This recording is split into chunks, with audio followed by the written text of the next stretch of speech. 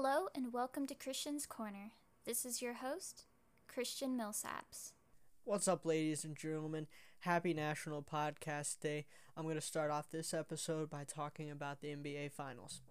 I'm going to be honest, I never had the Miami Heat making it all the way to the finals this season, especially when they beat the Bucks and surprised us all when the favored team in the East got knocked out. You look at that Miami roster and you don't really see what most NBA fans have become used to when looking at the DNA of a team prepared to contend for a title. But somehow, so far, it's worked really, really well for them. I think it is a testament, especially to Coach Spoelstra and what he's able to bring out of his team. It is clear that each guy out there on the court is connected and that they enjoy playing together and want to give each other their all. It is a nice change of pace, in my opinion, from the typical star ball that the NBA has turned into. Basketball, unlike any other sport really, though, is a game where having a couple stars who are just purely better than the other team can carry you to a championship due to the fact that only 5 guys are out there at any given time. And yes, I realize that typically the team with better players is going to win regardless of what sport it is. But the NBA or basketball in general is specific because, there's a difference between having 22 guys, give or take, like a football game. You got a bunch of guys on the field and you need more than just a couple of stars. You need the whole team to be very talented, but you also need it to be a very fluid game, and coaching and play calling is vital in football. Basketball, you can get away with just having a couple guys out there who are just going to absolutely dominate the opposing team. So that's why I make that point. For example, the Lakers are a team that you can look at and say, hey, they kind of have what you would like to call a bit of star ball. Besides LeBron and AD, the team doesn't really have anything but a bunch of role players at this point. Talented role players, but role players nonetheless. Even when you look at a team from the old days like the Bulls from the 90s, they rode Jordan to success, obviously, but Phil Jackson did a great job of making sure the team played together and didn't just force MJ to play hero ball 24/7. I know MJ inevitably would play hero ball at some point, especially late in the game, but it is MJ, so I mean, what do you expect?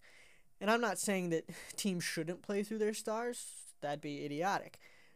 But sometimes it can be a bad thing, which is why I use the Bulls as an example. Phil Jackson and his triangle offense made sure everyone was getting touches and that Jordan's biggest strength, his confidence and scoring ability, didn't become the team's biggest weakness, which is what I feel like the modern NBA does way too much. You play through your stars and you ride or die by what they are able to do on any given night or any given series. Houston is a great example. During the playoffs, 16% of their plays were ISO calls, the second highest, only behind OKC at 17%. Just give the ball to Harden or Russ and see what they can give you, right? And that does work to an extent, and there is more to their team than that. But when you're playing against a well-coached team, it will only get you so far. Portland is also a great example from this season, 11% of their plays being ISO calls. When you have a guy like Dame, ISO/star ball can work really well. After all, Dame did carry Portland into the playoffs, putting up some ridiculous numbers in the bubble. But Dame alone isn't going to get you past LeBron and AD, who they ended up going against in the first round. And especially once Damian Lillard got injured, Portland's game plan basically went out the window. And they were quickly dispatched by Los Angeles in 5 games. Then you look at a team like Miami, that's a team that has to rely on a true team strategy. Jimmy Butler, their best player, is a star by all means, but when talking about Jimmy Butler, no one's ever really seen him as the guy you look at and go, that's the main star. He's the guy who's going to lead a team to a championship. It's nothing against Jimmy. He's just not that type of player. But along with Bam, who is emerging as a top 5 big man in the league, leading the team in assists as well, is scoring 18 points. Hero really showing what he is capable of with just under 17 a game. Duncan Robinson shooting 40% from downtown and playing well defensively. Dragic playing well with 20 points per game, being one of 2 Miami scorers, averaging 20, the other being Jimmy, which is an unexpected duo for a championship contending team, but it works. Then when you factor in that they're a well-coached, fluid, and gritty team who's not afraid to get their hands dirty on the defensive end, you start to see why they've been able to get where they are. As a team, the Heat have the 5th lowest opponent points per game in the playoffs at 107, the 4th best opponent 3-point percentage, matching up against a very poor 3-point shooting Lakers team and a Miami team that is very good at taking the ball from their opponents. And shockingly, they've been one of the highest scoring teams in the playoffs so far. I think despite being on paper an inferior team to the LeBron and AD-led Lakers, I think it'll be exciting, gritty, and honestly close series. I think it'll take a lot for the Heat to win, but I love picking the underdogs, and I think both teams will give us an exciting 6 or 7 game finals. The Heat match up really well, in my opinion, against the Lakers. Butler is one of the best options you could have to defend LeBron and try to slow him down as best as you can. Bam is on the smaller side, but extremely athletic and capable of running with AD and going toe-to-toe with him. And the rest of the Heat roster are very willing defenders that I think will match up against the role players of LA. Plus, the storyline is pretty exciting. In LeBron's first trip to the finals after leaving the Eastern Conference, and LA's first trip to the finals since Kobe took them there in 2010. Since then, the franchise has struggled to gain much success, and as Kobe got older and the team just couldn't find a coach to replace Phil Jackson, after Kobe's passing this year, it seems fitting to have the Lakers eyeing to win a ring for Kobe, Gigi, and the others that lost their lives in the unexpected crash earlier this year. On the other hand, LeBron is also facing the team where he not only won his first NBA ring, but also his second. It would be incredible to see the Heat beat LeBron after what the franchise was able to give him and what he was able to give the franchise. It would also be one of the best underdog stories probably in NBA history. Obviously, not topping, though, the 3-1 comeback by the Cavs against the Golden State Warriors. It would also be great to see a team like Miami with no true star, insert air quotes, and a team that doesn't fit the modern NBA mold of the flashy play, trying to score as much as humanly possible. They're a very old-fashioned style team that aren't afraid to get physical and bully you on the defensive end. Now, obviously, I said earlier they do have some very good scorers on their team, but this Miami team is just not what you expect. So it's nice to see something a little different in this NBA matchup, and I really hope that the Heat can show LA what they're about. I'm extremely excited to see what this matchup has to offer us. Regardless of who wins, I think this is the best matchup we could have gotten. Maybe Giannis versus LeBron or Giannis versus the Clippers and Pandemic P would have been cool, but we obviously saw Giannis get knocked out to this Heat team, and we saw the Clippers have a very disappointing end to their season that was supposed to be historic for the franchise. Either way, I look forward to Game 1, and honestly, I don't have any idea who I want to win yet. On one part, I want the Lakers to win and give Kobe a championship. On the other, it'd be cool to see Miami, the underdogs, get a really nice win against LeBron and the Lakers. All I do know is, win or lose, LeBron is still the second best player of all time. I'm just saying.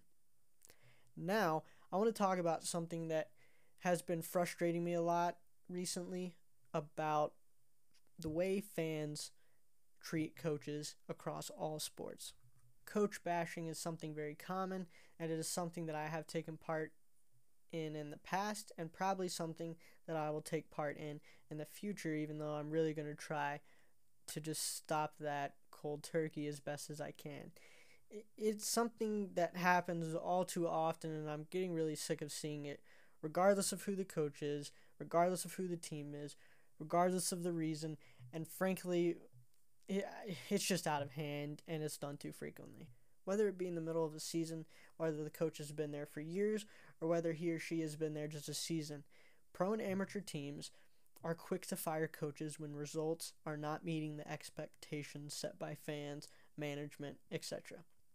And unfortunately, fans influence the firing of coaches significantly once it is apparent to ownership or management that their fans and the ones who are giving them the millions or billions of dollars they make each year are unhappy with the person in charge.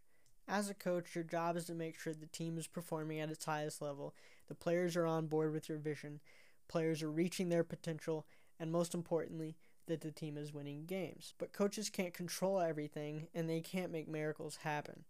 Even the best of coaches can't take a team full of terrible players and make them world beaters. It is possible, but the odds are definitely not in their favor, especially when a team is wanting success right away, or when a fan base is wanting success right away. And unfortunately, another job as a coach is to make fans happy, and to me, I think that's the most important thing, because typically that tends to be what defines you as a coach. Once a fan base turns on you, it's hard for management to justify holding on to you. And the sad thing is, coaches need time. They need time to implement their system, get the players that they need to fit their system, and, well, find players that are talented enough to actually compete. But fans and management don't give them enough time. And so they're trying to do the impossible in just a matter of a couple of seconds. Obviously not seconds, but I'm just making a point. If you look at a pro sports team, even the worst players in the league compared to the other 99% of the world are still incredibly talented athletes. But among that 1%, you will find guys who are, no offense to them, are lucky that they are where they are. Some teams need time to find players who are going to be able to turn a losing culture into a winning one. That could take a couple of seasons or maybe even 3 or 4 years of building to turn your organization around. Coaches are given a couple of years to turn a group of bums into a dominant force. That is just purely unrealistic. But what is easier across the board? Firing a coach and starting over, which doesn't actually give an increase in performance statistically, and I'll get into that later, or getting rid of players who are ineffective and finding some of the best in the league who will want a lot of money to come play for you. Which is easier on an organization? Well, I think we all know the answer to that question. It's much more affordable and easier to fire a coach and start over. But is it really that effective? The Freakonomics podcast, by the way, if you've never heard of them, look up Freakonomics podcast. It's very interesting. They did an episode 8 years ago looking at what firing a coach really does for a team. Does it increase performance? Does performance stay the same, or is it detrimental? They pulled from a study done by E. Scott Adler, Michael J. Berry, and David Daugherty, who are all professors of political science. This study looked specifically at college football, but evaluated other sports like soccer and baseball to show across the board their findings were consistent regardless of what the sport they were looking at was. In their own words, they found that for particularly poorly performing teams, coach replacements have little effect on team performance as measured against comparable teams that did not replace their coach. However, for teams with middling records, that is, teams where entry conditions for a new coach appear to be more favorable, replacing the head coach appears to result in a worse performance over subsequent years than comparable teams who retain their coach. As much as fans want coaches to be fired, this study showed it doesn't always work, and in some cases, it just sets you back a couple of years, you restart again, and you're just losing just as much, if not worse. This is a prime example of why I hate when coaches who have been with a team for all of 2 minutes are instantly hated once losing becomes frequent. A coach needs time, and fans, as hard as it is, and trust me, I know, need to be patient. Finding someone new could put you back at square one, and the process just begins again. Everything that was implemented is now gone, and players have to learn a new system, and players have to learn a new coach, and you're repeating the process. Now, obviously, I can't change everyone's minds on this, but I wish people would be more forgiving for these men and women who are doing their best to bring success on such a short leash. You're expected to be a miracle worker, and it's just not always going to be possible. Sometimes you need 5 years. Now, I know a lot of fans are like, I don't want to have to wait 5 years for success. Yeah, I don't either. But at the end of the day, 5 years or 10 years, which would you rather wait? Would you rather continue to replace coaches and continue to start over and over and over? Or do you want to try and trust one guy or gal and actually give them time to really change the culture in that team? I'm not just talking about changing players or changing systems. I'm talking about actually changing the culture, truly moving the culture into a new phase. And people just aren't given time to do that. And unfortunately, fans play a big part in that, which is why it's just so frustrating to see.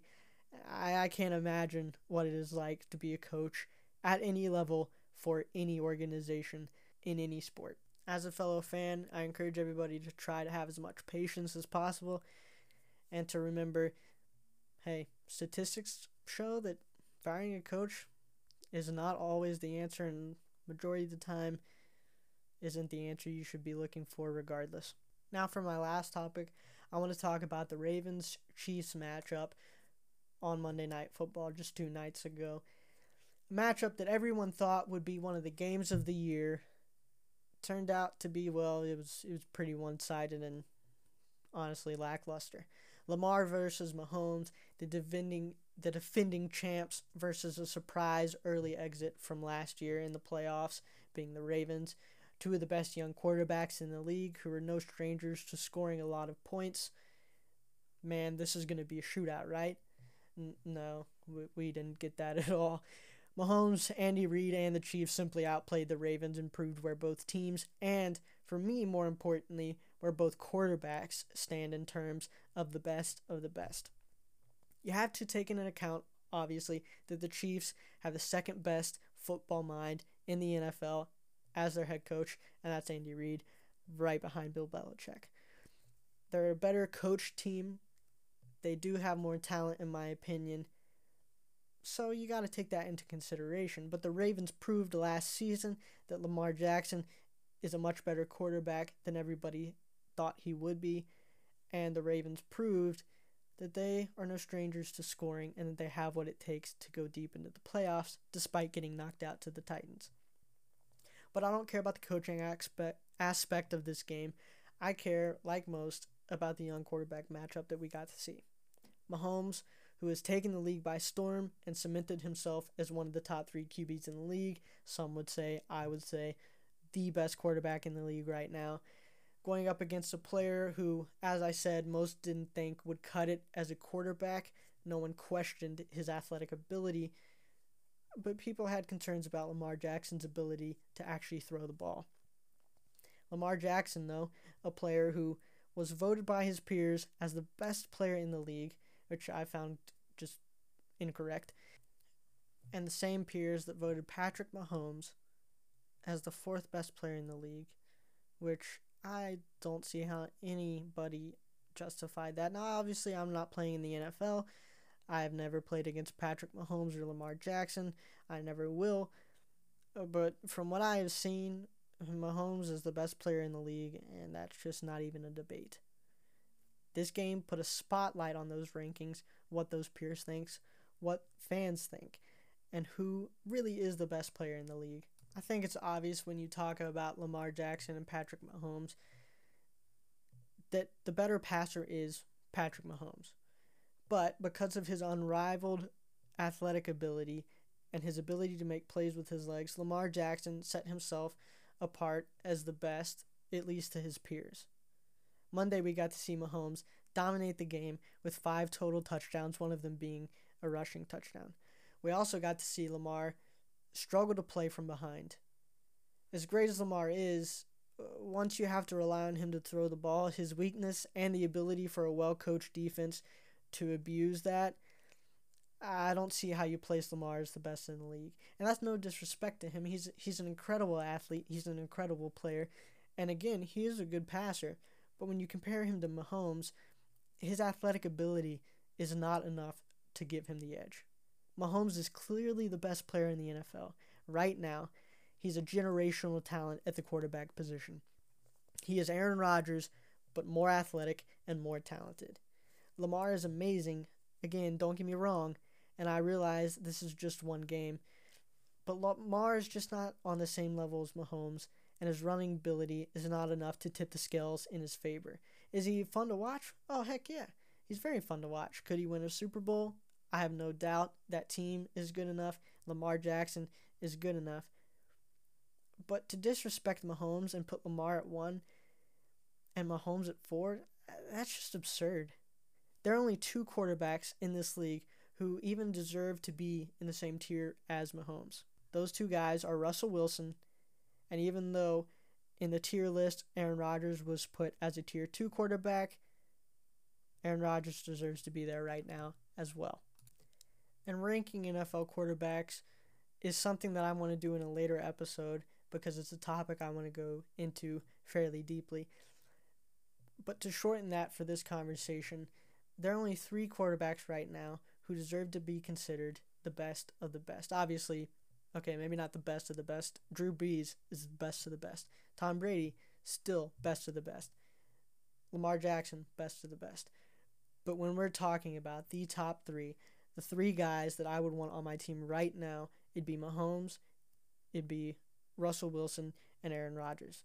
Lamar Jackson, again, don't get me wrong, no disrespect to him, but he's just not on that level. He's an incredible player. He's not something that you're going to find a lot.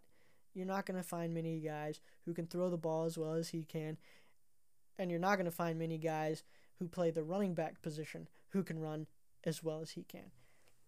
But in terms of comparing him to other quarterbacks, especially the likes of Russell Wilson, Aaron Rodgers, and Patrick Mahomes, you can't put him in the same stratosphere as these guys. They're just miles ahead of the pack right now. And I think this matchup, the Ravens and the Chiefs, really showed not only who the best team in the NFL is right now, and it is still the Chiefs, but it also shows you the weaknesses of Lamar Jackson and also that Ravens team. Once you have to force Jackson to just purely throw the ball and you take away his ability to run, not necessarily because you're shutting his running game down, but because running the ball is not going to put points on the board as quickly as throwing passes down the field. So those weaknesses were apparent, and again, it's one game. It's not like, this is the defining moment of Lamar Jackson's career. I'm just making a point that the rankings before the start of the season just seemed really odd to me, and I think this game is proving that those rankings aren't quite correct. No offense to the people who actually play in the NFL. I'm just some guy, but that's my opinion. Anyways, I will get into ranking quarterbacks later on. I will definitely be looking at Tom Brady, comparing him to guys like Aaron Rodgers, and explaining why I think a guy like Aaron Rodgers is a better quarterback than Brady, without a question. But we'll get into that in a later week. I thank you guys for listening. I hope you guys are continuing to stay safe, and I hope you all have a good week. Peace out.